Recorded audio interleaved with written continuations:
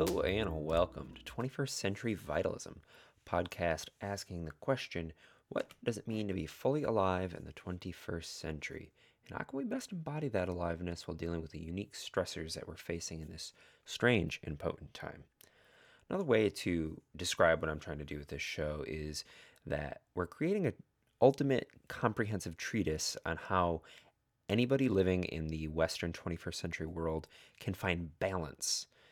And in order to find balance, I think it's really important to take an inventory of all of the things that affect your being, that affect your vitality. And alternatively, to investigate all the things that your vitality or lack of vitality are then co creating.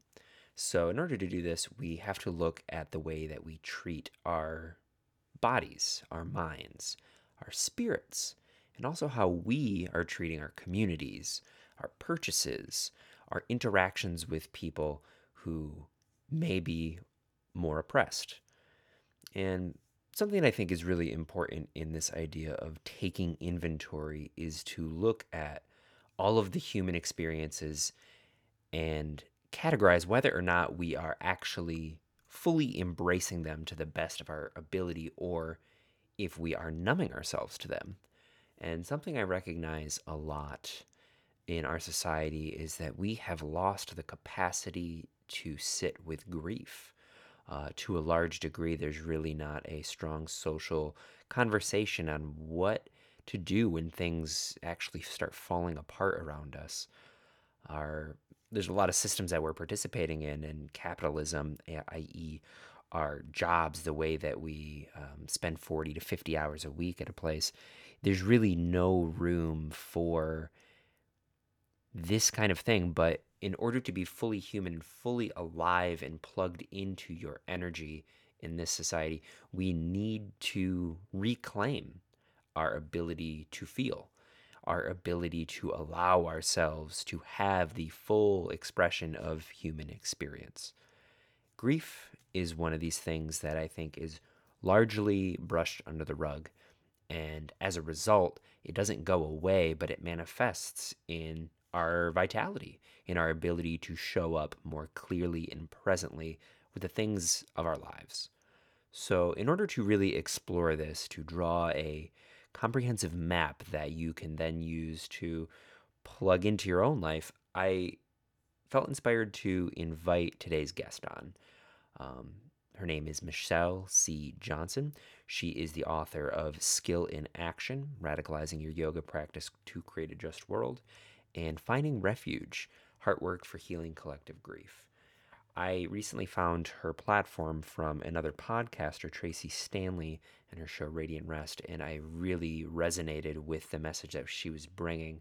And I think that it's something that is very important and often overlooked in that we have a sense of collective grief.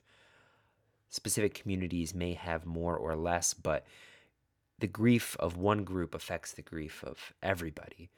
So, this conversation was really special for me in that I was able to have a very open hearted conversation with somebody that has had a very different life situation than I, but still to be able to come together and to share the human experience of dealing with these heavy emotions and how everything is interdependent and the suffering of one person ripples outwards.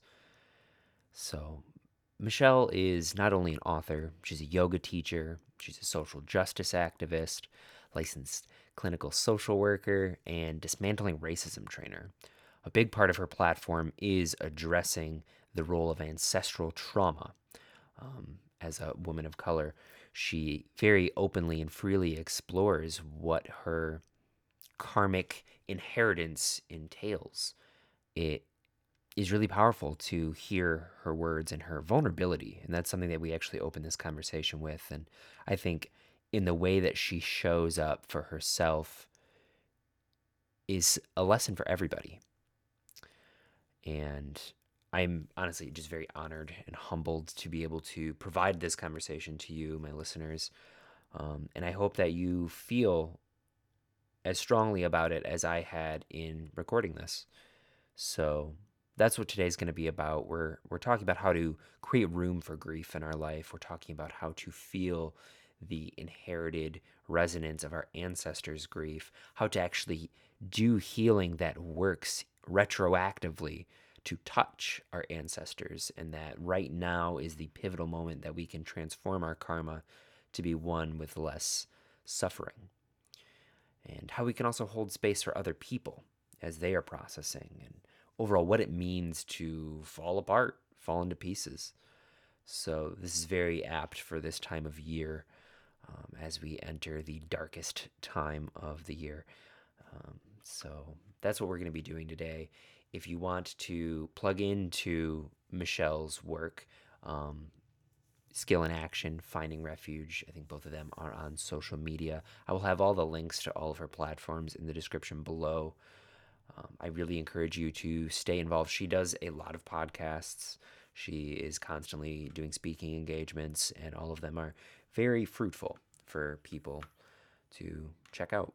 So, if you want to support this show, head on over to Apple Podcasts and give us a 5-star review. You can like us on Facebook, follow us on Instagram, subscribe over on YouTube. I probably screwed those up. I don't know.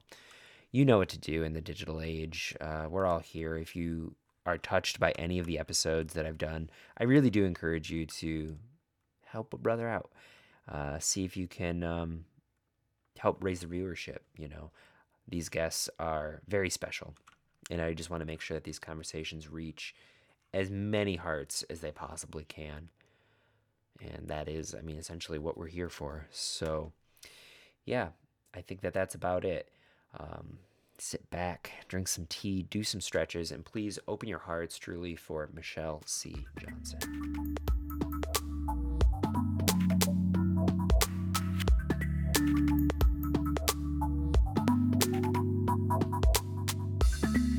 All right, we are now live. Michelle, hello, and thank you so much right off the bat for joining me on this. It's rainy here in Michigan, but this rainy Tuesday. How are you doing? I'm good. Thank you for inviting me to be here. And it's not raining here. I'm in North Carolina. It's sunny today and it's really beautiful. Oh, well, I feel like it was pretty fitting for me, at least, with the kind of conversation that we're going to be having. It kind of mirrored that. Hmm. I said this before we started the recording, but I recently went through your book, Finding Refuge. I heard about you from Tracy Stanley's platform. I've been plugged into her for a little bit and her Radiant Rest work, and really enjoyed your conversation with her. And I'm just honestly honored that you felt inspired to join me. So I really want to take some time to talk about the process of this book and your experience with navigating the world of actually addressing grief, which is something I think people don't realize they might need help doing. They're like, oh yeah, I've moved through stuff, but this book really highlights some of the intricacies and the subtleties and how pervasive and how much it can affect us. So I just wanted to kind of start off by what inspired you to start a book like this? Yeah, it's a good question. And I keep asking myself, and people keep asking me, like, where did this come from?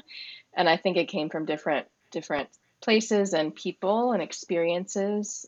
And my consistent answer has been about ancestors and this idea coming to me about 2.5 years ago, maybe a little over 2.5 years ago, to create a space for folks to come together and grieve.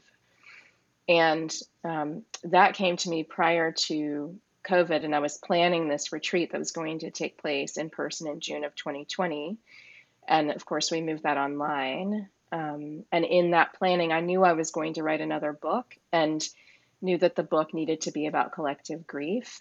And of course, then COVID happened and all the different things happened. All the different systems of oppression have been illuminated through this time as well. And so the backdrop for my writing this book was COVID-19.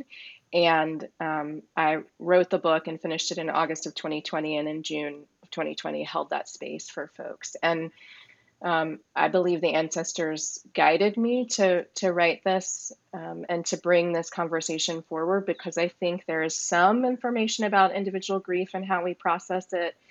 I think there's limited information about that and certainly limited space for folks to process their grief. There's discouragement around that.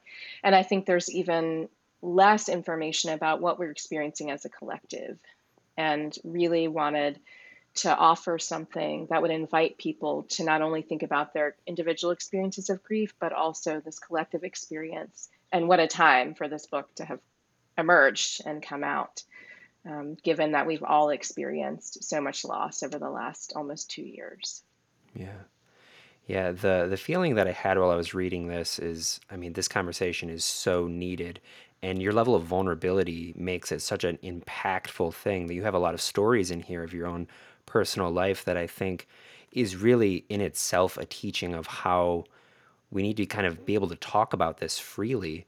And the word that kind of came into my head as I was reading it is that you're doing the work of grief doulaship, and that you're kind of like showing people the way, like the doorway into stepping into their own power and being able to face the things that we're often so repressive of. So, I mean, with that level of vulnerability, have you always kind of had that level of connection with these heavy emotions in your body, or is this something you've had to kind of steward into your own life? It's a good question. I like grief doulaship. I've thought about that for sure. Like, that is what I'm supporting people in, or stewarding them into this process of honoring their grief and our grief. And um, I'm imagining what my mother would say in response to this question, and she would say that I was a really serious child, and that I was and still am a big feeler and very sensitive to the world. And so I actually just wrote a chapter about this for this book I'm working on. I wrote about the heaviness that I felt as a child and the awareness that something was off and going on, and we weren't talking about it. And I kept wanting to be like, why aren't we talking about this feeling I have? I don't even have words for it because I was a child. And so I don't think it's new, the like sensitivity to the ways in which we're misaligned and how that's causing harm. That doesn't feel new. Of course, language around that does now. And um, it's interesting that you asked this question, because I was recording the audio version of Finding Refuge, and I was having this experience of reading the words and knowing, oh, this is your story, and really feeling the vulnerability as I was reading it, but also trying to read it to do the task of reading the audiobook. And the person who was recording it, I said to him, I was like, oh, I've shared everything. Like, I've shared so many things in Finding Refuge about who I am and what I've been through. And he's like, well, that's kind of who you are. And he doesn't really know me well, but he recorded Skill in Action and this. And so I was like, oh, yeah, this is part of who I am, to bring this level of truth and vulnerability to a space, and then to invite people into that same practice. That feels true to who I am and how I move through the world. And to take those risks in sharing what's actually in my heart, because I don't really think we have time to pretend. I Yeah. know it's a skill to learn how to talk about what's going on. That takes time and practice, and so many people have been encouraged to suppress their feelings and not honor them. So I understand that. And if I can model that level of vulnerability, and that can help people deepen their intimacy and connection to their own vulnerability, and to share that in space, I think that's really powerful. Yeah, I agree. What do you think it is about our society that doesn't want to create space for us to actually feel, talk about, and process our grief in an open way? Do you think it has something to do with white supremacy and like the capitalist structure of like productivity? There's really no room for that because it doesn't make somebody money? Or do you think that it kind of naturally arised as a response of just humans not having the capacity to kind of process this with this kind of potential? This is making me think about what you just said, humans having the like capacity to process the gravity of what's going on. I'm actually really curious if at some point we did, because I'm thinking about ancestors, and actually in everyone's ancestry, I would imagine there was some sort of ritual and ceremony, and ceremonies around death and grief and loss of people and loss of dreams and loss of land, and rituals around celebration or working with the elements and calling them in. And so I'm curious to know, was there a time when our people, whoever we're connected to, when our people actually did come together in space and hold grief. And I believe there was. I don't know, but I believe that there was in my body, that this feels true to me, that this actually happened before. And because of systems like white supremacy and capitalism, that we've been stripped of those connections to our ancestors and of ritual as well around almost everything, right? And I Yeah. think some of that is about productivity, but I think some of it's about um, purifying in this way that is not in service of the collective good. It's like containing who we are, right? So we don't actually have to deal with the trauma and reckon with the trauma that we've experienced and that we are perpetuating. That feels so linked to white supremacy. Like if we just Hmm. pretend it didn't happen and it's not real and it's not a thing, then it's not a thing, which is that's not the reality for so many people as they move through their lives. So I do think there was a time when people processed grief in a different way. And I think throughout, I mean, many generations, many of us have been conditioned to contain our emotions instead of express our emotions. And almost every institution, we can think about school, like school taught me to express only certain emotions and to contain myself, right? And this way of like controlling myself and how I felt. And there were family messages about that as well. And so I just think there's this socialization around what we do with our emotions, and that includes what we do in response to grief and loss. And I think it's deeply damaging to us as a collective Yeah. because I always say if we don't process our grief, we're going to cause more grief for Right. people. Right. Like this is what we will do. It is what we are doing now. So I believe that we can. I always say, remember to remember, like Hmm. move into this space of remembering how our ancestors came together in community and processed and celebrated and engaged in ceremony and ritual. And I think that's key. Like we need that if we're going to actually move forward and through this moment. Yeah. Yeah, as you were saying that, it kind of struck me that like we really don't have any ritual both for grief or for like a genuine sense of celebration. I feel like a lot of the communal um, mainstream ways that we celebrate, it's like Christmas or like Thanksgiving or all of these things which have become so commercialized and kind of profit driven that by not being able to celebrate other elements of life, we're actually stripping ourselves of our ability to hold space for the grief.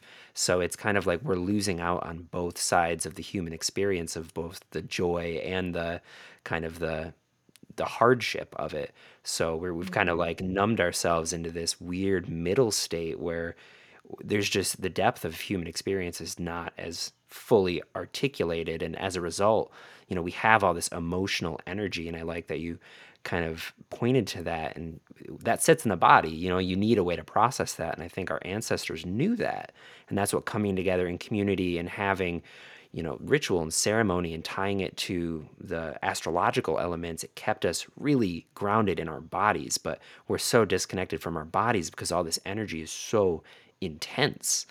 So it's so intense we don't have a container to feel it. So now we're just kind of like alienated from ourselves, you know? Mhm. And things like capitalism want us to be distracted from the body, right? Our connection to the body and to the earth and to the collective. So everywhere we might turn, there's information that says don't focus on the body, right? Hmm. Don't focus on the fact that you're in a body and you're having a particular experience and you're feeling this way and that other folks are in bodies. I always say bodies are doing things to other bodies, right? This is how oppression operates because people are Wow. making choices from the body or from a space of being disembodied, having been disembodied. So Wow. yeah, I think it's I mean, this is I'm a yoga practitioner and spiritual practitioner, and this is one of the reasons why I feel like it's so important for us to be in the body, and this is part of the remembering process. Like systems of oppression have moved us away from the body, and so we need practices to get back in the body, and not only individually, to your point, but also in community as well, and that can happen through ritual in the way we're talking about it. Yeah. What do you think it is about communal engagement with our grief that allows it to actually move that energy within us? Like, what do you think the function of community helps us do, if that makes sense? Yeah, I'm reflecting on the experience with this group of 40 people who came together in June of 2020 online, virtually. And um, uh, what happened in that space, there was a lot of affirmation and validation of what's going on, or I'm completely overwhelmed by what's happening, or I don't understand. Everything I thought was true is not true. And there's so much uncertainty, and I can't make plans. I think that's one thing that happens in community because I think that moving through a process of grieving and experiencing loss, sometimes for me, it can narrow my perspective. Like it can, I think we need to grieve, but it can make me feel like I'm the only one feeling this in this particular way. Um, and of course, the world sends messages about that. Dominant culture does that to me too.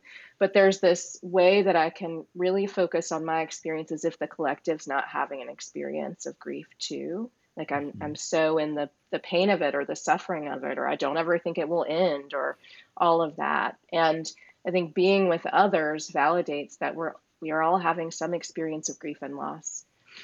We're all going to die. Like we're not going to. I said this, I think, on Tracy Stanley's podcast. Like we're all going to die, so we're grieving that. Like just sit with that, Yeah. And we're all going to lose people, and we're going to lose dreams, and we're going to lose relationships, and we're going to birth new things. These things often happen at the same time, in my experience. So I think community can affirm and can decrease our isolation and can normalize a conversation about grief and then can allow us to move through it. It's not as if I want people to be in a space where they're grieving forever and ever and can't be part of the living, right? Can't be part of life. Um, I do want people to do both. I want people to grieve so that they can be more fully like part of life and connected and feel the full range of emotions in the way that you named earlier. So community is so powerful and moving energy and helping us transform and transmute. And I think it's possible for community to transform and transmute grief so we feel more free. Yeah, that's beautiful. Yeah, the idea that I had was when you're in a community with people who are genuinely listening to you, there's almost like a code regulation of nervous system energy. It's like when you're grieving, it's very similar. Like you are pained. There is your entire nervous system is responding as if there's like a physical threat, really. So I feel like the idea of having community there to hold space for you when you're unable to be ground for yourself, then you can lean into other people as ground. And I think what's really profound about this work of collectively healing is that you start to realize that grief is kind of a doorway into our interdependence. When we're able to use other people as ground, we're able to actually see that we are all intricately connected. And it's in those moments when you feel like the uplift, the inspiration from the people around you that we're able to start to see like, oh, I'm not an island, and that's like that Hmm. function of feeling not alone is really you're not alone. Right, right. And we're never alone. Yeah, Yet dominant culture would have us believe we are. And many other experiences would have us believe that we are, but that's not the reality. Like yeah, we're not alone, and that is part of the remembering as well. And I think if we remember our interconnectedness, then we actually can heal. But if we continue to believe we're individuals and we're islands and we're not actually related to other folks and connected, that will cause more harm. yeah. Why do you think that we are like, I feel like, I don't know if it's a natural tendency, I don't want to say that, but it is right now in our dominant culture. Like when we hurt, everything tenses and we go in. There's almost like a reflection or a reaction to go into like the fetal position energetically. Do you think that what do you think that that's about? Like, how do we work with that kind of recoiling inward? I think, I mean, that may be a natural response, right? The body and the brain trying to protect us. I'm curious about that, if that's part of what is happening. But in what you described, there is this containment.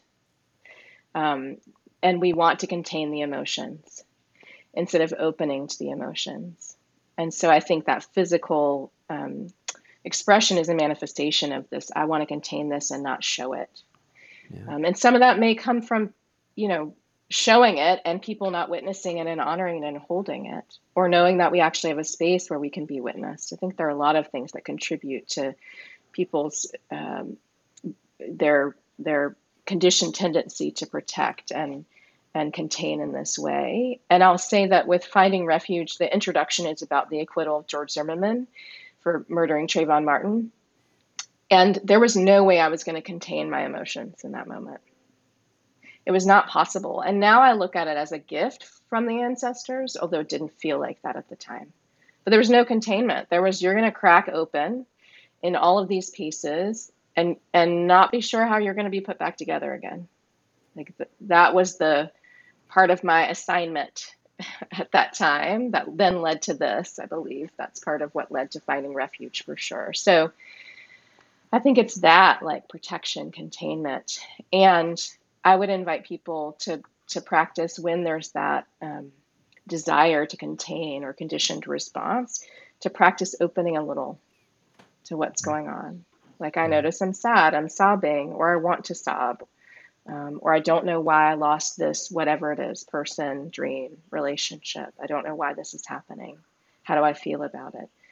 To build that emotional capacity and intelligence. I think that will be of more service to us individually and as a collective than continuing to move inward in a way that really often causes our grief and the emotions that surround it to stagnate.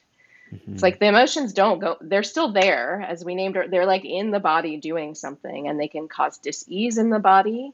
Um, they can cause, I mean, many physical ailments, I feel like, are connected to unprocessed grief and unprocessed trauma. They can cause the mind to operate in a different way, as well as the emotional state and the spirit. So I feel like opening to this so we can heal versus containing and then allowing emotions to stagnate, because they're just going to be stuck in the body and the nervous system until we Yeah. process them. Yeah. Yeah. It's a beautiful and poignant image of like the idea of like falling apart and falling into pieces, and the fact that you allowed yourself to actually enter that state. I think that it's that state that everybody is trying so desperately to avoid, which I kind of plug into the Buddhist Mm-hmm. lineage of things, and their whole thing. I mean, that's essentially what like drives samsara, the nature of habitual reaction, is like the avoidance of meeting the actual rawness of the moment. And within the rawness of the moment is a very tender heart, which is very much kind of puddling everywhere. And it really does seem like that is what drives most action. And when we allow ourselves to fall apart, then we kind of take away like all of that extra fear. Like that's what fearlessness is by facing your fears. It's not by eradicating it or numbing it. It's about allowing yourself to fall apart and like the Mm-hmm. release that comes with that. But how do Mm-hmm. we how do we begin? I feel like when I think about this, and it's easy for me as somebody who has spiritual practice in my life, who has a meditative practice, which increases my ability of awareness. So I'm able to have some space around these things to allow it safely. But for the people who might be tuning into this who don't have any idea of like spiritual practice, what is that? I go to church every Sunday, but they haven't been like working with some of these things. How do they begin the process of coming to their body in a safe way that will not traumatize them? Because that could be a thing too if you don't have the proper Mm-hmm. framework for it. Mm-hmm. Well, um, two things. One is, I think when you described the falling apart, because I said I was in pieces, I think we're falling apart anyway. So we can like look at it or we can turn away from it. Yeah. Um, we're falling apart. I mean, there's so much evidence of that, and that we need to fall apart. That systems need to fall apart and crumble for us to actually birth what it is that we want to create for ourselves and for the future. So it's an illusion to feel like we're like all put together here, because there's so much that indicates we're not. Yeah. Um, Yeah. so there's that, and um, I hear what you're saying about people not feeling safe coming into the body or having a practice to do that or framework. And so in Finding Refuge, I invite people to create some sort of space. Like, it can be in your kitchen, it could be in your car, it could be in a park, wherever, where one can go and be with themselves and move through the practices. That's not a requirement, but it's an offering, invitation in the book. And I will also say that I think it starts small. Like if it's starting with noticing the breath, and that's the practice, bringing awareness to the breath and then consciously breathing. And then checking in with how do I feel? Where I'm inhaling and exhaling. What does the breath feel like? What is the quality of the breath? What are the emotions that are flowing through right now? What are the physical sensations I feel? That is the place I feel like to begin, is to come in Mhm. that way. Um, because I do think it can feel overwhelming if, especially if people don't connect to spiritual practice, even if they're actually engaging in spiritual practice and ritual and don't know it. That you begin, in my experience, beginning with the breath is and doing it in small chunks. Like for 2 minutes, I'm going to do it, or I'm going to take 10 deep breaths, and then I'm going to expand from there. I think that's a way. And the other way, if people have access to, I'm in my home right now and I'm looking out in my yard and there's a lot of green around me. If people have access to the natural world in any way, whether that's them physically being able to move outside in some way or images of the natural world that resonate with them, I think that's another way to come into our interconnectedness and to remember we're in relationship with everything, because it's like very clear to me as I look at the trees around me and the Mhm. crows are cawing, right, in the yard, and there's still some flowers blooming, that there's a lot more going on than what I think, right, in my experience, and I'm connected to what's going on around me. I think that's a spiritual practice. And for some folks that might feel more accessible than sitting on a cushion and breathing for 2 minutes a day and being conscious of the breath.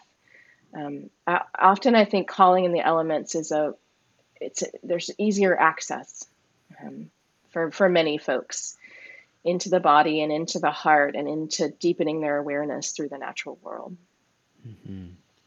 Yeah, I love the idea of using the breath as kind of an anchor for both a meditation and for a lot of people, they go through their entire lives just shallowly breathing in their like upper chest and the effects that that has physiologically, even on your like your parasympathetic and sympathetic nervous system. You're kind of wiring yourself to be more tense. And again, I think that tension kind of provides a sense of comfort for people who are afraid of the falling apart process. So even just by slowing your breath down and breathing deeper into your body, I feel like there might be even a lull where you kind of start to feel like a sense of groundlessness. And my teacher, my main teacher is Chogyam Trungpa Rinpoche, and he's got a beautiful saying that essentially like we're falling through open space, but the good news is that there's no ground, you know. Hmm. So I think in connecting with that ability, you can actually kind of find your orientation through that. But you have to allow yourself to actually let your consciousness reside into the body. I think the breath is really one of the most beautiful ways that we can do that, which I'm a massage therapist as well, and that's usually the first thing I do. You know, people pay for an hour session, then we spend 5 minutes breathing together. And, you Hmm. know, some people are like, why are we doing this? But by the end of that 5 minutes, like, oh, like I actually have the ability to relax in my own body without anybody helping me. You know, Right. that's a big Hmm. part of it. Hmm. And the nervous system can settle in that 5 minutes or 2 minutes, and if you're doing that with someone, there's co-regulation in that way, the nervous Mhm. system as well. Yeah.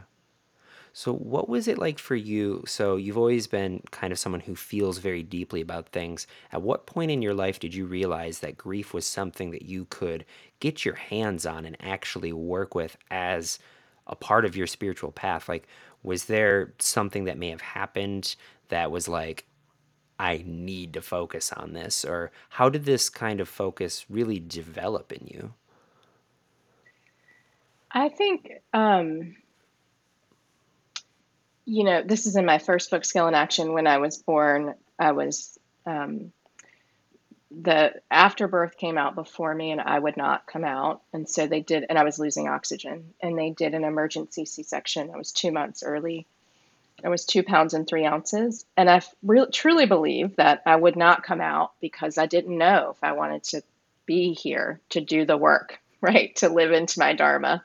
And I didn't know if I wanted to come into this world where a lot of trauma was happening. I want people to know like I'm joyful and happy as well, and I'm aware of the trauma that's happening in the world.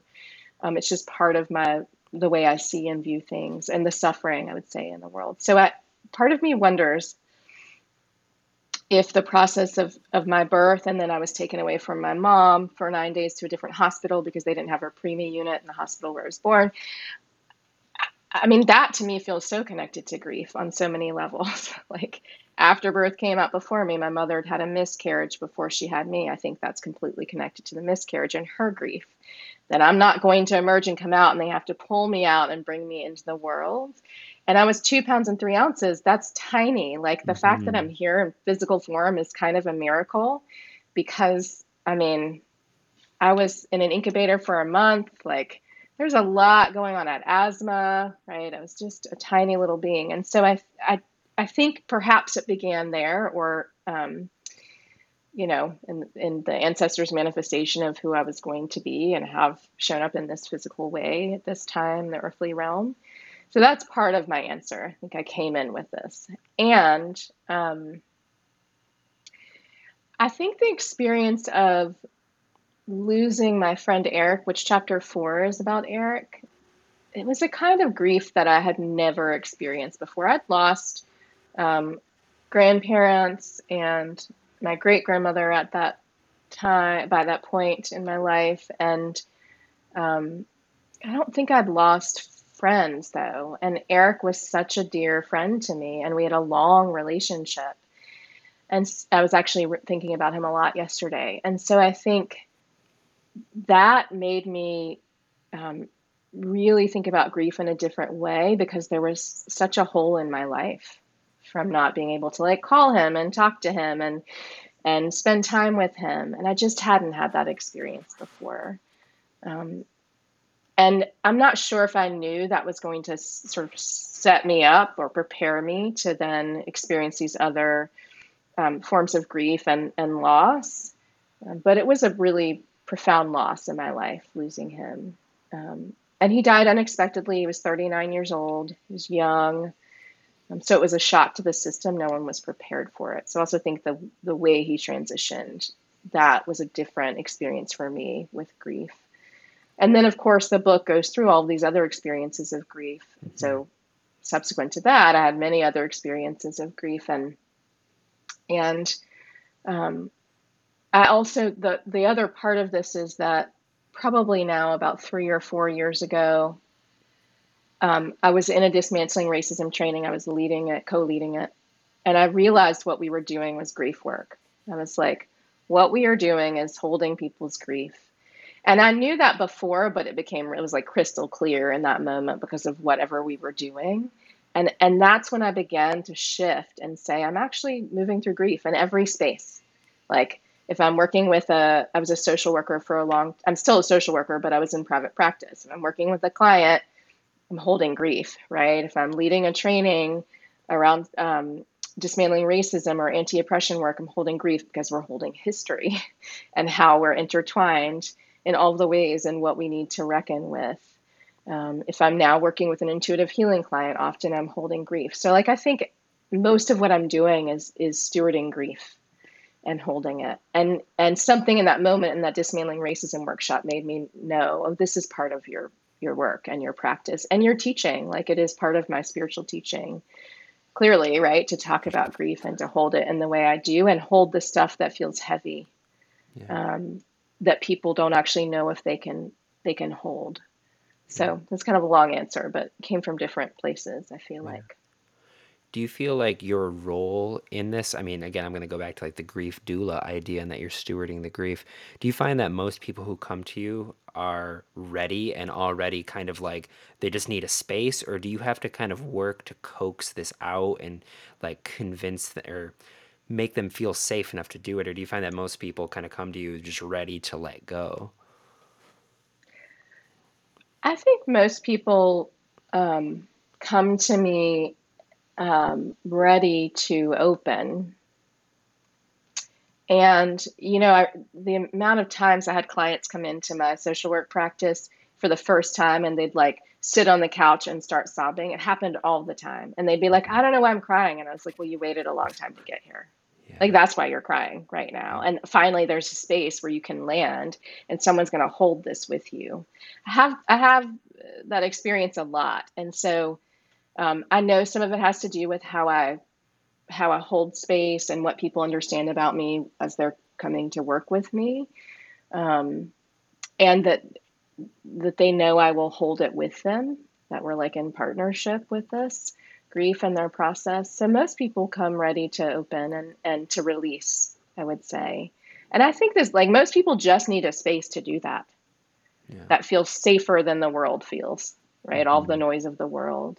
I think most people need that and desire that. So I don't really have to like, I can't describe it. There's something about my facilitation and holding space that actually creates the conditions for people to go deep. I know Hmm. some about it, but I don't know everything because I don't witness myself facilitate. But there's something about it that I'm like intuitive and tuning into the group or with the person enough to know like something's under the surface that needs to be surfaced right now. So what is it and how do I bring that out? But in a way that doesn't feel forceful. Mm. Yeah, that sounds about right. Yeah, the way that hearing you talk about grief, like I actually wanted to start the podcast for this, was making a differentiation between regular sadness and grief. Would you say that it's because I mean my idea is I mean this is also from like the Buddhist things, you can feel pain without there being any suffering attached to it.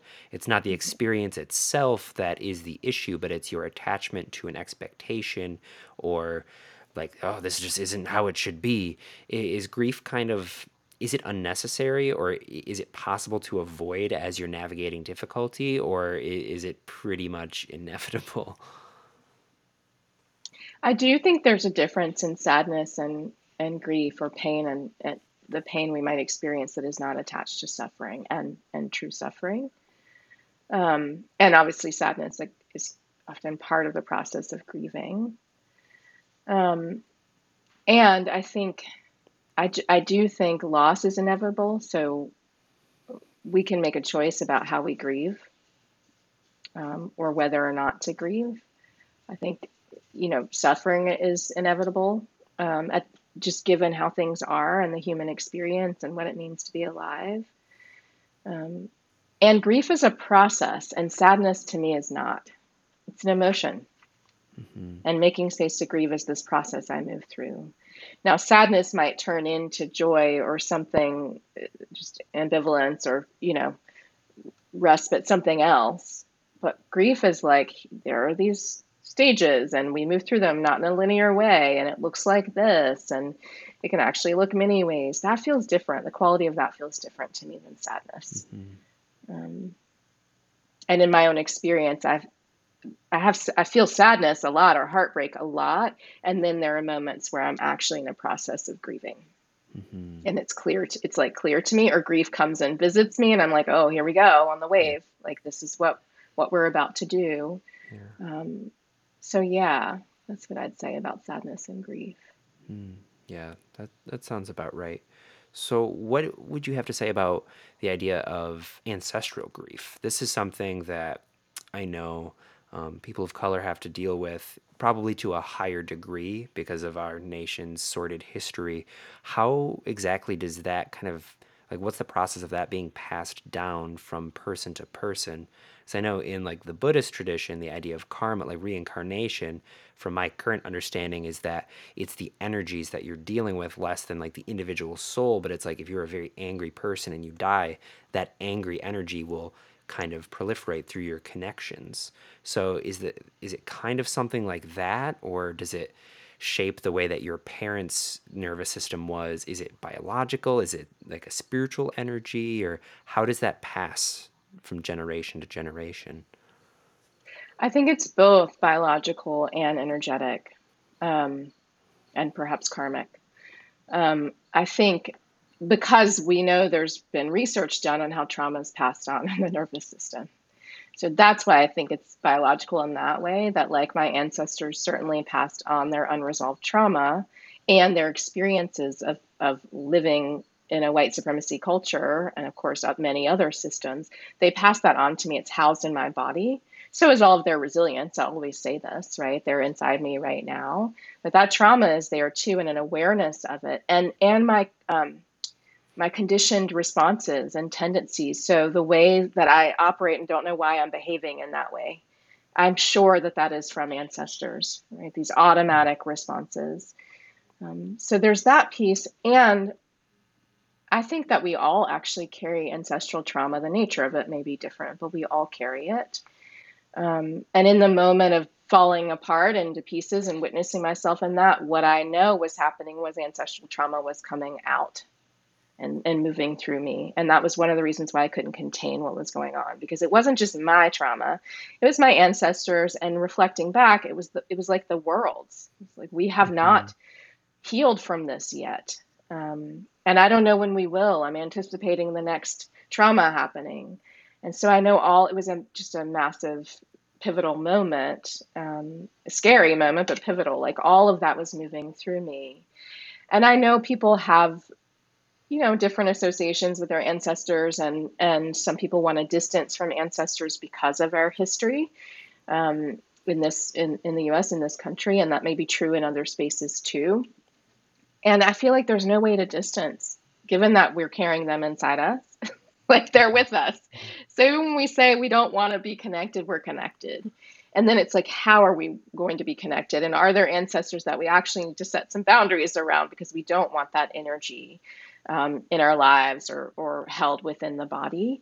And the other piece is that I know, my process of healing and like manifesting, finding refuge, and listening to the ancestors, that has provided some healing in my line, my bloodline going back, and it will provide some healing moving forward. And it is providing healing right now in the present time and space.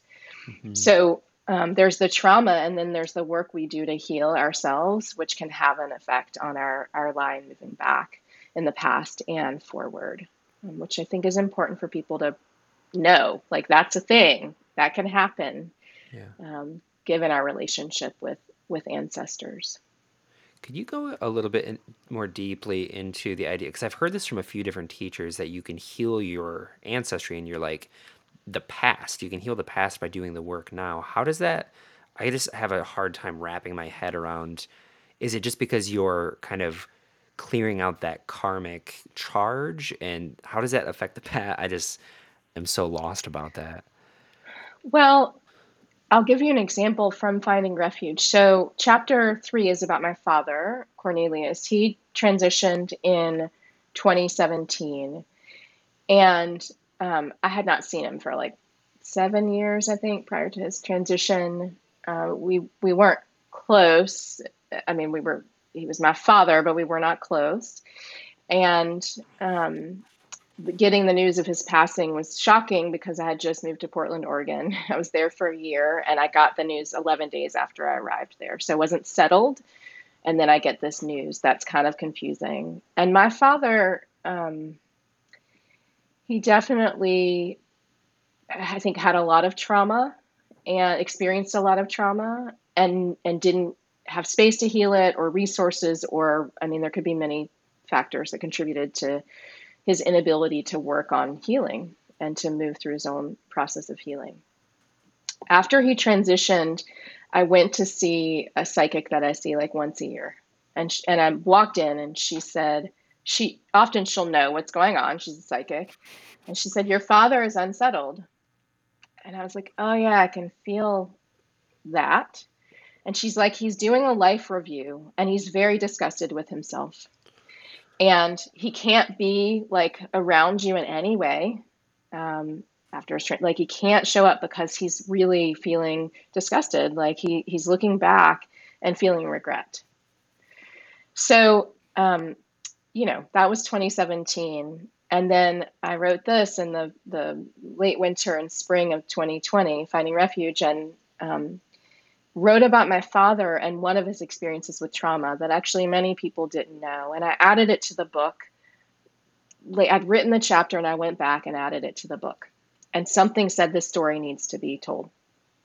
So before that time, my father would show up in ways like that were, I felt his unsettled energy. He would show up to my mom, then she would like talk to me about it, and I'd be like, yeah, he showed up the other night here and through this wind chime, and it was ringing and there was no wind, and it was actually inside the house. And I associate wind chimes with my father Mm. because they started ringing after he transitioned and there was no wind, and it happened all in the neighborhood I was in. And so every time I hear a wind chime, I'm like, oh, that's my dad. But this was like ringing, and I could feel him. And so I wrote this story about him and finding refuge. And I would say about 6 months ago, I started to feel his energy differently. Mm. And I was like, oh, something's different. Or maybe it was like 3 months ago. It wasn't even 6 months. Something's different. And my Mm. mother didn't know this about me. And she talked to me, and she said she'd had some experience with him and felt like, oh, something's transitioning for him. And then I said, Mom, I have the same feeling. Because Wow. when his energy shows up, it's a lot more settled. So that's just a long answer, but I'm saying this so it's like people can, it's sort of a tangible example of where I think my own experience of healing trauma, of writing this book, of uplifting him as a complicated human, but one who experienced trauma, and having some love for him and like extending grace, and telling a story that for many reasons I'm sure I understand why he didn't tell his own story. I mean, he told me, but didn't tell the world. Um, I think that allowed him to heal Yeah. some part of himself. And that was healing for me and healing for him. So this is an example where I think, you know, when we do our work and when we understand we're connected to ancestors, and maybe we're working with their stories too, or our relationship with them, that there's some opportunity to heal. Because I also believe ancestors show up and can support us, or can show up as energies that want to cling in a way that will prevent us from healing. Wow. And my father wasn't doing that initially, but he just wasn't settled, and I didn't want that energy. And so I would just be like, I don't want you in this space right now. Yeah. I don't want to hold this energy. And now I'm kind of like, you can, if you're settled, you can come in. But I Yeah. think it has everything to do with writing about him and humanizing him in a way that I'm not sure. I think I humanized him a lot, but during his time on Earth. But I'm not sure it would have happened in the same way that it did in Finding Refuge, of telling the story about losing him and his life and his experience and the tenderness of this moment where he shared about trauma with me. Yeah. I think that that's something that a lot of people really kind of need for their healing, is to feel like it's okay and that there is a humanization that ends up happening. I find so much when we're dealing with grief and we're in the isolation of it and we feel absolutely rotten, and then we feel bad about feeling bad, and then we kind of like make ourselves feel subhuman, and then it just kind of spirals. So just by having that radical acceptance, in the Buddhist tradition, they call it Maitri, or loving kindness. It's like Hmm. holding your pain in a cradle of loving kindness. And that's a part of why we do like metta practice of doing that for other beings as well. And just like saying, like, it's okay, like, I understand, I think has a lot to do with alleviating that tension, because then you're able to, like, okay, like, someone is holding me, you know? Hmm. Hmm. Yeah, I love that. And it makes me think about the story I told about my father, and the way this book and the story um, held him, right? And Yeah. then allowed him to show up in a different way. So yeah, and then I'm not carrying that trauma inside me in the same way. It's expressed, it's out there, it's Yeah. not going to be passed on in this way. Right. Um, Right. so yeah. And I get that it can be hard for people. It's like, what is this? Like Yeah. people, Yeah. I understand that. And I think it's a process to work with energies in the way we're talking about. And Hmm. really, I think part of that process is openness to the fact that there are energies and spirits and ancestors around us, and Yeah. often they're waiting to support us. But if they are not waiting to support us and not showing up in this benevolent way, that we can set some boundaries around that. Yeah. Yeah, it's cool that we're able to have this conversation without like the question of like, well, like, are you sure about that? Because like that shared understanding, the idea of that Hmm. the energies, it's not localized to just like that time period. It kind of bleeds into all of like that time is now, you know, Right. like time isn't a linear thing, it's circular. So you still get to work with it even if the body isn't there. I just wanted to Hmm. throw that out there. something that I find interesting and also an intersection with a lot of your work. Do you think that a lot of people's hesitation to acknowledge white supremacy and the institutionalized racism that we have could potentially be because a lot of people's ancestors have been actively benefiting from these institutions? Like, say, someone's ancestor was a slave owner. Like, do you think Hmm. that that karmic energy is still, even if they themselves aren't racist or at least knowing or Hmm. acknowledging it, do you think it's affecting them? Yeah, I mean, I think, and this happens a lot for white-bodied folks when they awaken to what's going on. There can be this, it's making me think about the fetal position we were talking about earlier. Hmm. There can be this, I don't want to see this or know this. I understand this is happening and maybe I even understand how I'm implicated, but I don't want to go back and see that connection with ancestors and how I'm benefiting from the oppression they perpetuated. Like, that's a lot of work. And white bodied folks are still benefiting from the white supremacy system. So there's nothing incentivizing white bodied folks on a economic or physical or emotional level, spiritually and on a soul level. There needs to be something incentivizing white bodied folks or anyone who has privilege, right, and is connected to perpetuating oppression. Um, and and I think the dominant culture reinforces that, Yeah. right? Like, those were my ancestors, not me. Well, great. And your ancestors harm my ancestors, and that's held within my body. And it's Yeah. affecting how I move through the world. And I still have to confront white supremacy every day. Yeah. Like, that's the reality. And white bodied folks won't understand that based on race in a lived way. Like, that's not, it's not contained in the body in the same way. So it's really hard to articulate that and have that felt and seen. Although I think it can happen in spaces where there's some deep listening and openness to the fact that folks are moving through the world differently than other folks. Like, I facilitate spaces like that. I've seen that a lot. There's some opportunity for that. So yeah, I think it's dominant culture. I think it's the, like, deny, forget, pretend, and the resistance. And I think it's also about when we awaken to what is, then we're responsible, Yeah. and that's big work. And Hmm. so if people are able to say, this is not part of me, I'm going to be a good person and live in this way, right? Without actually understanding how they're connected to everyone and everything. And it's not just about their experience. I think people can, like, stay in that space.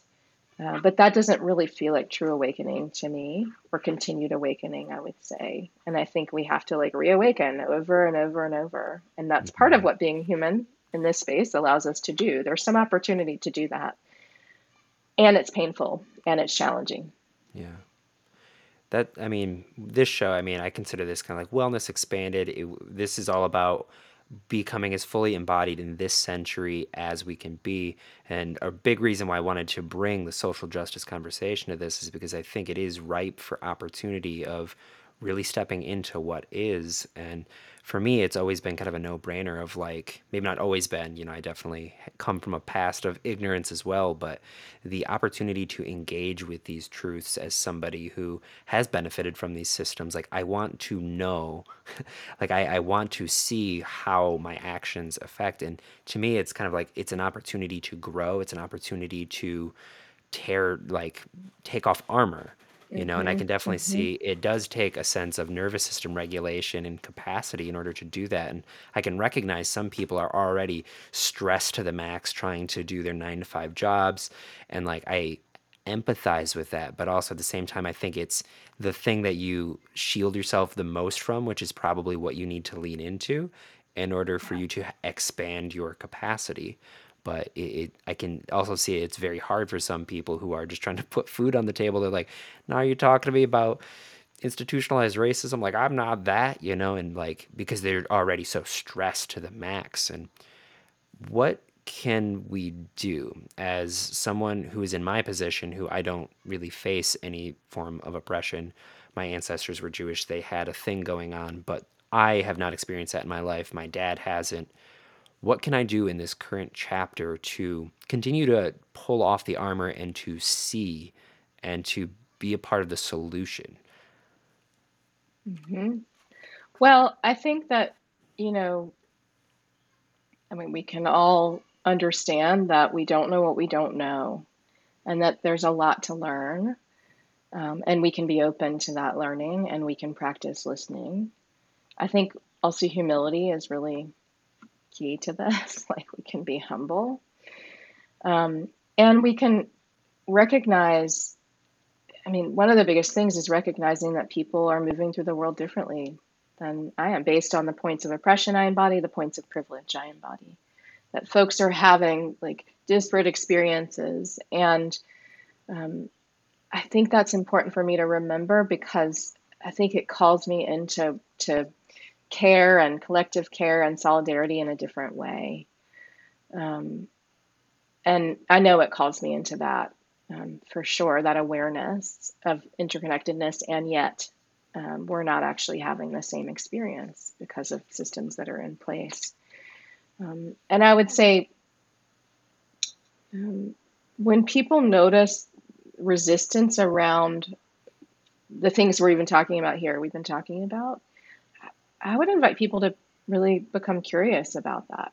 Like, what is that? Where does it come from? Is it a conditioned response? Where did you learn it? Has it been passed on in your line? And then what can you do about that? Um, I feel like I mean, one could work on that for their lifetime, Mhm. right? Like, what is this about? And how is it affecting my relationship to self and others and the planet? And how is it causing disconnection? And what is it made of? So I feel like, that's different than like going to the rally and protesting and writing the legislator. And I think we need to do all of those things, and voting. Like, I think we need to do all the things on all the Yeah. levels. Yeah. And I also think we need to notice, like, internally, how have I been socialized, and how has this resistance been conditioned, and where did it come from, and how is it preventing me from being whole and creating conditions for everyone to be full, whole beings, and to be in their humanity and humanized in the way we spoke of earlier. Hmm. So this might be a bit of a personal thing. I have people in my life who are still perpetuating some of these things. And as somebody who is trying to do this work, trying to understand, connect, and places a lot of value on this exploration, to have people in your life that you care about who actively to this day are not respecting of that and are still connected to these older ideas from, they grew up in like the 60s and, in different parts. Like, how do you interact with people who don't understand or respect the work that our generation has to do to bridge this gap and to be able to truly heal this kind of division? Does that make sense? It does. And I think people ask this a lot about family or people given or chosen. Like, how do I talk to grandma at the table when she says the whatever thing, the oppressive thing, the racist Hmm. thing, the classist thing, the whatever it is? And I do think it's challenging with family, um, for sure, because they're close to us in this way. Um, and I do think that's a place where we need to do our work too, like on that level. And Hmm. so, when I encounter people who don't, family or not, who don't want to um, believe what I'm saying about my understanding of the world or my experience, with an awareness there are different experiences. I'm well aware of that. I always remember that there was a time when I didn't know what I now know. Hmm. Like, there was a time when I didn't know, all the, like, I think on some level I knew a lot of what we've been talking about, but couldn't articulate it.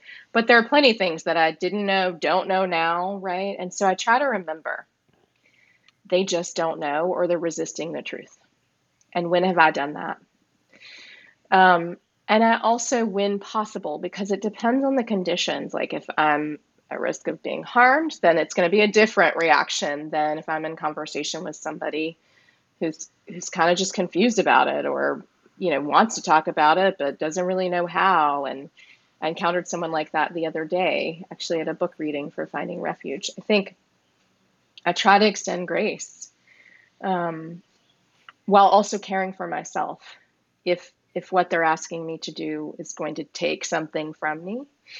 And then lastly, I would say, you know, I remind this happened in a workshop once when someone was really resistant and explicit about it. And I just said, you have agency, like you have a choice. There's a cost if you don't participate in this, but you have a choice.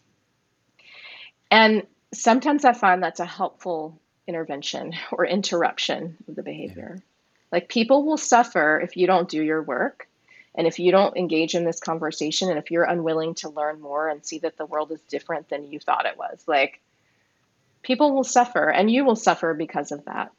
But Hmm. you have a choice about what you do. Um, so I found that to be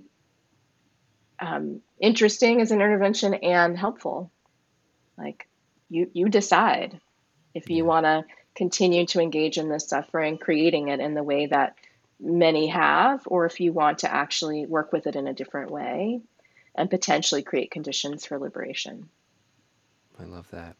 Yeah, grace is definitely something I think is an important part of this. And I love that you emphasize that like they themselves are suffering. That's something that I thought is like when you have that choice and you keep choosing to stay in this limited framework that oppresses people, not only are you hurting other people, you are hurting yourself because you're actually closing off your heart to the fullness of human expression and you're limiting your idea of what it even means to be a human to like certain categories where if you hit these specific boxes and really you're limiting your ability to connect and empathize and be with the world, like that's Hmm. I mean, one of the really sad things about it is it's all self-perpetuated suffering that affects Hmm. a lot of people. It's kind of like an addiction in that way. Yeah. Yeah. Yeah. I mean, I think it is something I try to do a lot is recognize that sometimes, often people's outward expression, especially in the way we're talking about where there's resistance or is from a place of suffering. Hmm. Um, and that orients me in a different way to that person. Then they just don't want to hear this, right? Well, there's something in the way of it, and how is that connected to suffering? I'm not always able to do that because I am human, Yeah, but I try to do that and show up in that way. yeah. Well, and it's hard because it's like sometimes they don't want to be. Nobody wants to be roused from their sleep. You have your nice little dream going on of how things are, and oftentimes all it takes is that one crack in your framework, and it's like, well, if I consider this, then I have to consider that, and then it becomes this slippery slope, which results in Hmm. liberation to some degree, but also at the same time, it's your ego getting kind of shaken up and just kind of Hmm. untightened, and that it can be a scary process. It Hmm. can be very Hmm. ungrounding because then you realize like, oh, I have lived my entire life from a very limited perspective, and to people like us, I'm sure it's like, yeah, that's what we're leaning into. That's what we want to do is expand. But again, the expansion also results in falling apart, you Right. know, and That's that's true. what everyone's defending from. Hmm. Hmm. All right. Well, we are at time, Michelle. Thank you so much. I really appreciated this. Again, I've been looking forward to this for a couple weeks now, really months, but really since I read your book, I've been like, yeah, okay. So, Hmm. yeah, Thank you. Thanks for inviting me here and having the conversation and working with Finding Refuge and doing yeah, the work you do. thank you. Where can people find you? How can they plug in? And like, do you have any offerings coming up in the future?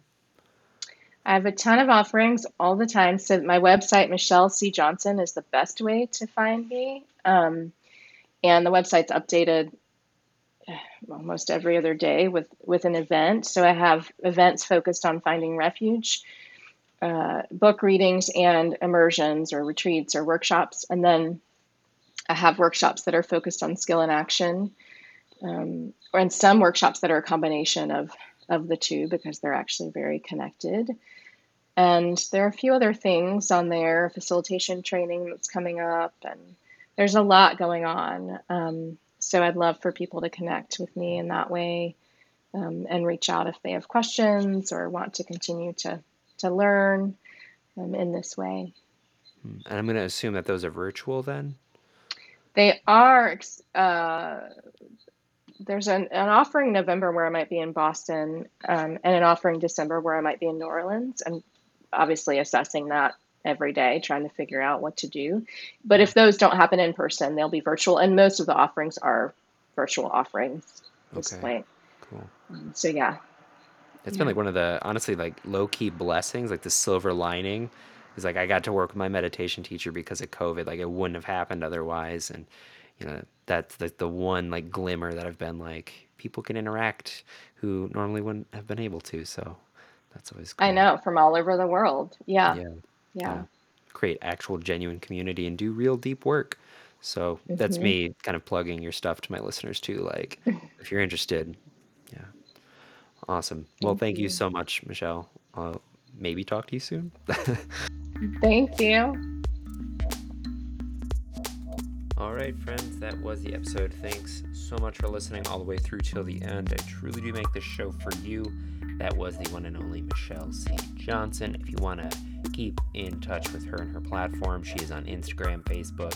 Her website is michellecjohnson.com. She's got links to where you can buy her 2 books. She does have I think it's a revision coming out of Skill in Action this year, a second edition, I believe.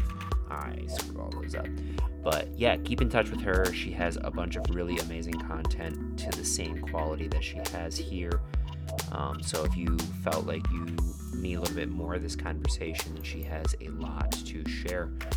She gets a lot more in detail through the yogic practice on how to really navigate these energies. And her book, Finding Refuge, has a lot of exercises if you're feeling really called to take on this work, and I really encourage it. If you want to check out more of this show, head on over to 21stcenturyvitalism.com. We have close to 50 episodes at this point.